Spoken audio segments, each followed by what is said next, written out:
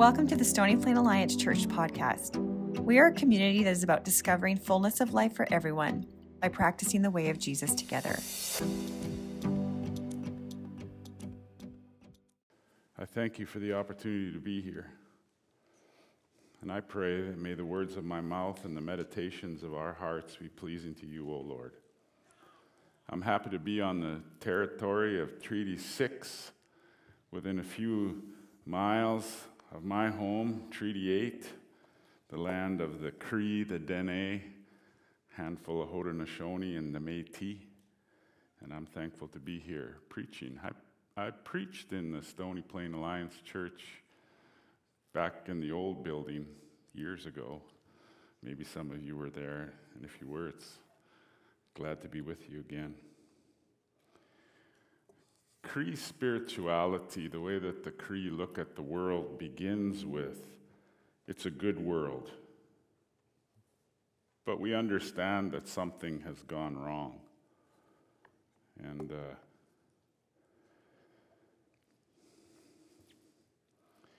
in May 2021, Kamloops Indian Residential School, they found 215 unmarked graves. In June 24th of that same year, Cowessess First Nations, which is east of Regina, Saskatchewan, using ground-penetrating radar, found 700 and some unmarked graves. And we were in despair as people. And for many in Canada, it was the first time they began to actually believe that the stories that the residential school survivors had told were true, and that it really was as bad as they had said. There is something in us that wants to pull back from pain. And even hearing about pain, sometimes we want to just shut down. But I'm going to ask that you stay with me, and together let's lean into this pain. Some of you might wonder, why do you talk about those hard things at the beginning of Advent? This is despair. This feels like crushing of hope. I talk about these things because in the midst of this, with the pushing in of darkness, this is still the season of hope. My text today is the first 11 chapters of Genesis, which is always a challenge. The first time I preached on my internship in Saskatoon, Saskatchewan, and I think it was in 1991. My first sermon, I tried to preach through the whole Bible. That was a mistake. So I've cut it down to 11 chapters.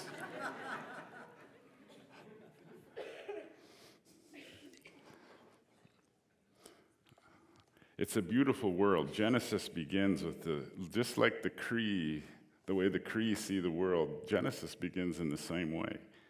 It's a beautiful world. It's a story of harmony. It's our creation story. It tells how we're related to the earth. God has made a beautiful world, and in Genesis chapter 1 and Genesis chapter 2, we have the sevenfold goodness of creation, where God makes something and then he divides it and then he says it's good, and it culminates in the end of chapter 1. It's very good. It's very good. But something goes wrong. Something goes wrong. It's a beautiful creation. It's a picture of hope, but it ends in despair. Genesis 3 through 11 is the story of sin permeating society. And society is unable to stop its spread. In Genesis 3 particularly, we see the beginning of the corruption or the twisting of every relationship that we have. The first sin in Genesis 3 ruins the relationship with the land. The first sin, sometimes people miss. A friend of mine, he's Cherokee, Randy Woodley. He's the first guy I heard say this. He said, the first sin is a violation against the environment. For the Creator tells human beings how to live in right relationship with creation. He says, I've made all these trees, and of any of the trees you may eat the fruit of except this tree. Do not eat the fruit of this tree, for in the day that you eat it, you shall surely die. And human beings, being what they are, eat that, violate that tree, treat it with disrespect, and sin enters the world. And our relationship with the land is cursed. Our relationship with society is damaged. The relationship between parents and children is damaged. The Creator says, because of what you've done, he says to the woman, your pain in childbirth will greatly increase. And I think it's a pretty small reading to think that's just talking about when a baby comes out of a woman. But the pain of raising kids, it will be greatly increased. The relationship between genders will be characterized by conflict, with one gender trying to dominate the others. And at the same time, there will be this almost uncontrollable desire for power and control becoming the quest, captured in the writings, perhaps, of the atheist prophet Nietzsche, who says that really the only thing that we can really take for granted is the will to power and the quest to try to dominate. And that will to power would become the thing that inspired the far-right racism and fascism of Nazi Germany. It becomes the thing that inspires Stalin, communist China. But it shows up in all nation states as they make death their idol, as William Stringfellow wrote in the 1970s. He said that the mark of the spirit of the Antichrist is an idolatry of death. He noticed that governments began to use death as a way to manufacture consent. That's what happens that's why sometimes governments try to use fear to control. It's an idolization of death. And then they try to order society using death as a tool. This is against the creative work of God. And relationship with society continue to deteriorate. And their relationship, the human relationship with themselves, are damaged. And instead of enjoying the experience of their Creator, seeing exactly what they were like, it says that God used to like to walk in the garden in the evening and enjoy the evening breeze. And in that story, human beings no longer are there to be with him, but they hide. They hide. They try to hide, and they actually feel self-contempt for themselves as they try to hide. And you know the story. God says, "Where were you? I looked for you, but I couldn't find you." And they said, "We were hiding, for we were ashamed. We were naked."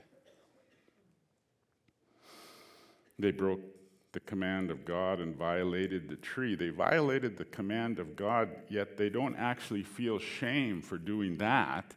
They feel shame for being who they were created to be. They feel ashamed because intimacy is the experience of having someone see exactly what you're like and still loving you. And that's how God made people. And yet when God was there, they tried to hide from him because they could not stand that intimacy with their God anymore because they were ashamed of themselves. And the relationship with themselves was corrupted. And of course, the relationship with God is damaged. And when I read this passage, it's not just with the Creator it's damaged, but with all invisible things. For the serpent is really a spiritual being. In the Genesis story, it says that I will put enmity between your descendants and the serpent. he also says he puts an angel as a guard with a weapon of power to keep humans from coming back to the garden. And ultimately, they are driven from the presence of the close relationship with the Creator, and they become a fractured family. Their spirituality is fractured.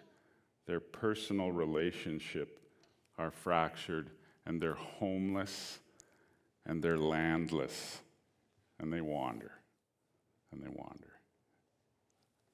A picture of hope ends in a picture of despair. Of course, the slow spread of sin continues, and it reaches another low point in the story of the woman and her children, Cain and Abel. It's another story of hope, another story of despair. Our first mother has a child. It's interesting because she says, "With the Lord's help, I have created a man."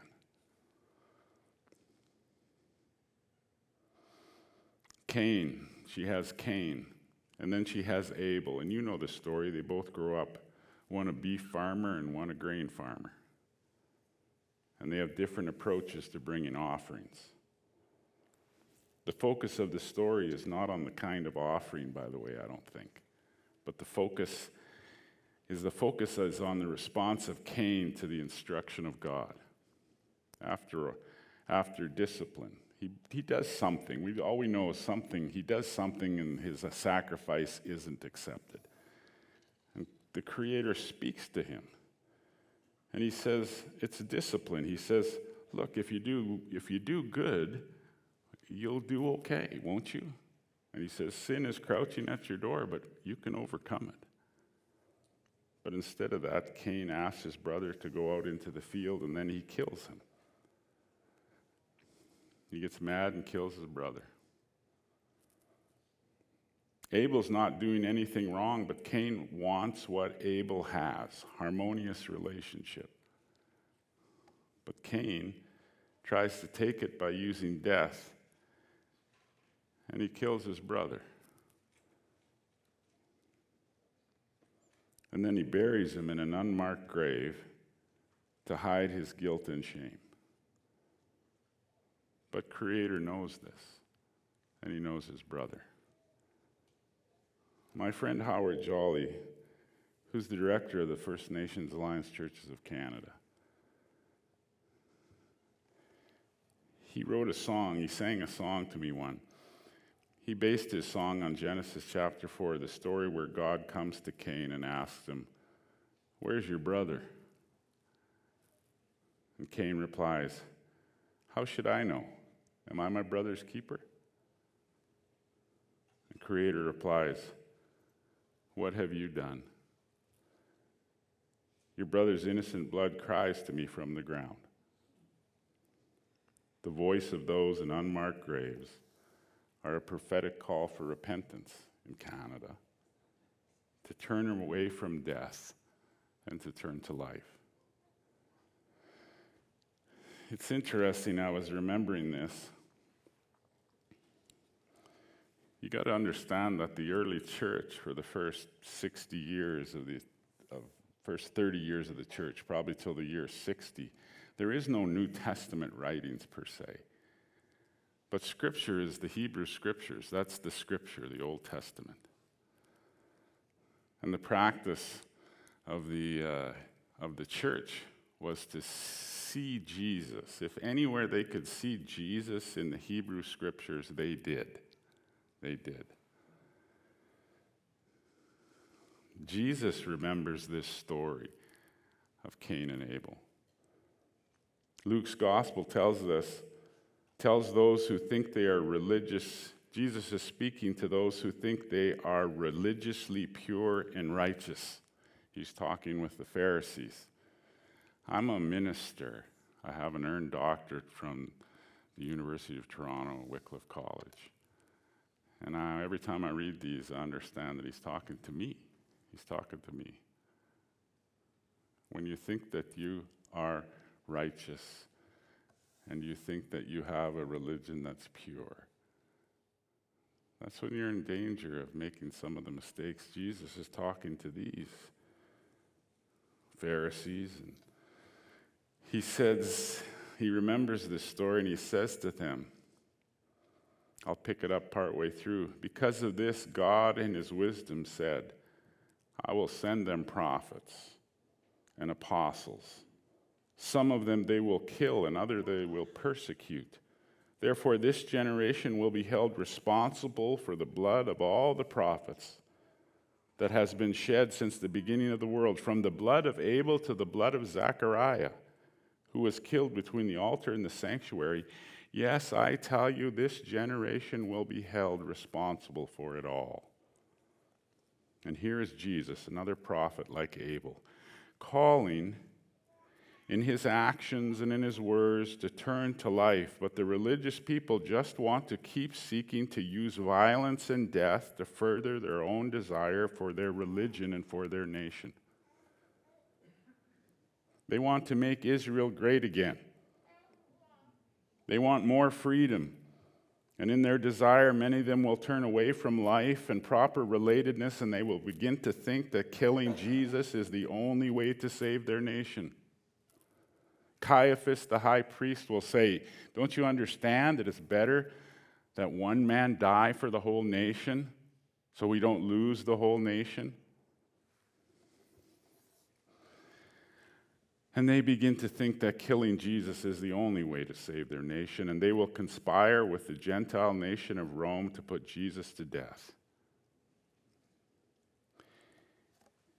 If that doesn't sound like the residential schools, I'm not sure what else I can say.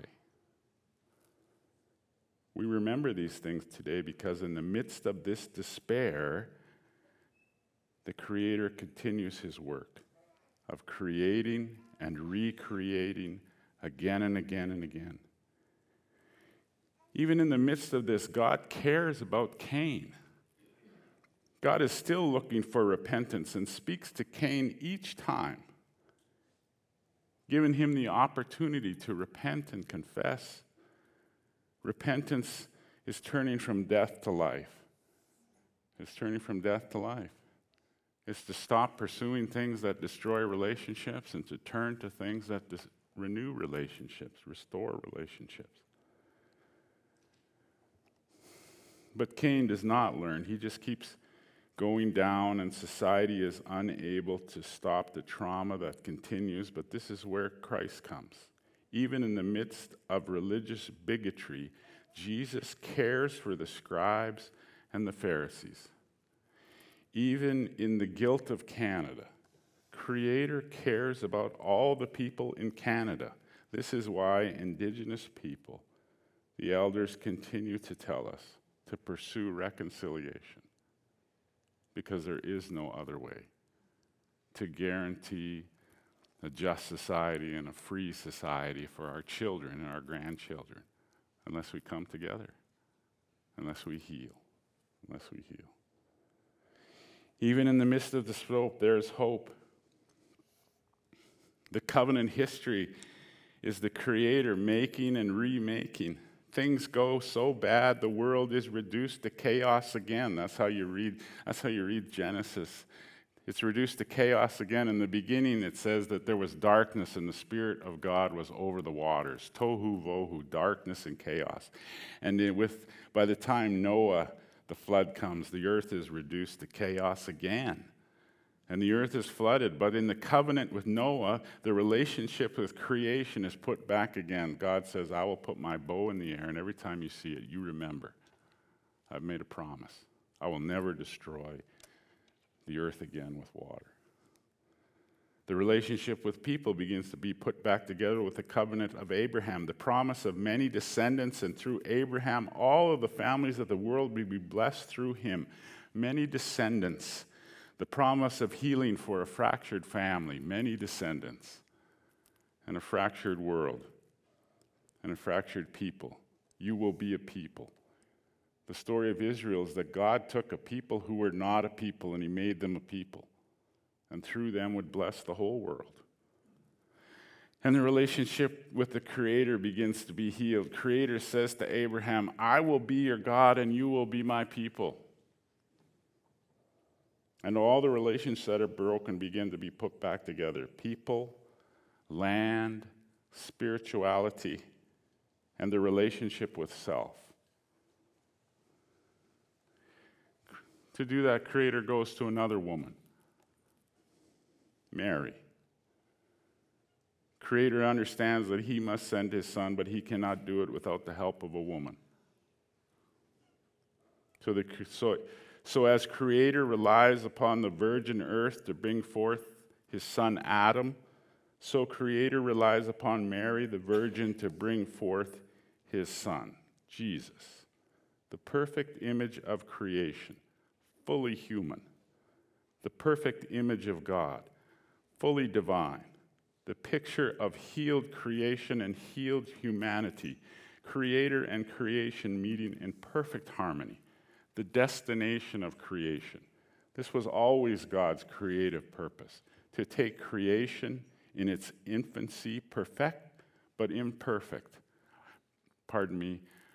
perfect yet immature, to grow into a harmonious picture of Creator and creation in perfect harmony.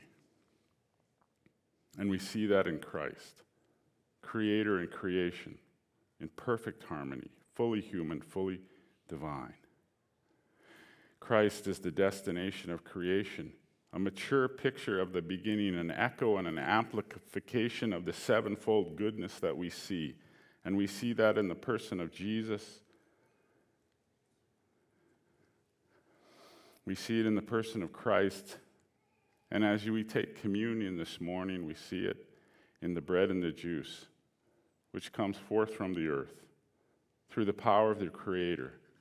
Somehow, through the power of the Creator, mediates as we come together the presence of Christ, his body and blood. And we are in the upper room again, and we are in the garden again. And we are in the holy city when creation and Creator meet in perfect harmony. And we, because we share this meal and have been baptized into the life, death, and resurrection, we eat our future, creation and Creator in perfect harmony. And that is the hope in the midst of despair. That is the hope. That is the hope. Restorative justice involves three things. You got to tell the truth. God wants Adam and Eve to tell the truth. He wants Cain to tell the truth. The unmarked graves tell the truth. But you got to listen. God says to Cain, you got to master the sin that's right at your doorstep. Don't turn to violence. Violence is the illegitimate use of power and control to try to bring about your desires. Augustine said that's the essence of sin, is instead of focusing on God as the one who fulfills our desires, we seek to fulfill those desires ourselves. And we use power to do that. But the creative power God wants us to use is to listen and to feel and to begin to craft a plan to heal the relationships that are all around us. I think we can do that in three ways. Shared plan, and I think there's three things that we can do. I say this because whenever I go to speak about Indigenous things, people say, what can I do? And that's how you're wired in Western society. It's how we want to do something. That's how you're wired in Alberta. I grew up in Alberta. I was born here. One thing I learned is that the government can't fix anything. And if you're going to fix something, we're going to have to do it ourselves. And you got that kind of get-her-done sort of attitude. Well, there's three things we can do. Number one, we can heal the land. Anything that we can do to sort of think through how we can continue to be who we are and bring out the goodness of the earth and to heal. And heal relationships includes to do something about the damage that was caused through the residential schools and through other kind of traumatic things that happened. Work to heal the land. The unmarked graves remind us that a wound upon the land is a wound upon the people. A wound upon people is a wound upon the land. Second kind of thing we can do is get better at emotional literacy so that we can help people work through their trauma. That's why people mess up usually. They begin to hate themselves because they've had hard things happen to them. And they begin to think that no one cares about them. And they begin to hate themselves. And they think they deserve to suffer. They engage in all kinds of destructive behavior. But we can get good at listening to people, helping them to know that Jesus not only loves them, but he likes them. Get good at anything that helps us to develop emotional intelligence, emotional literacy. And the third thing is we can come together and we can begin to project and talk about a oneness, that we can come together and refuse to be polarized as people. But we can come together. A unity that doesn't devolve into another kind of denominationalism or sectarianism or another kind of sort of voice, but that we're human. We're all human beings. We're all human beings. And if we can do that, I think that's what hope's about. That's what hope's about. I think that's why Jesus came. Amen? Amen. Thank you.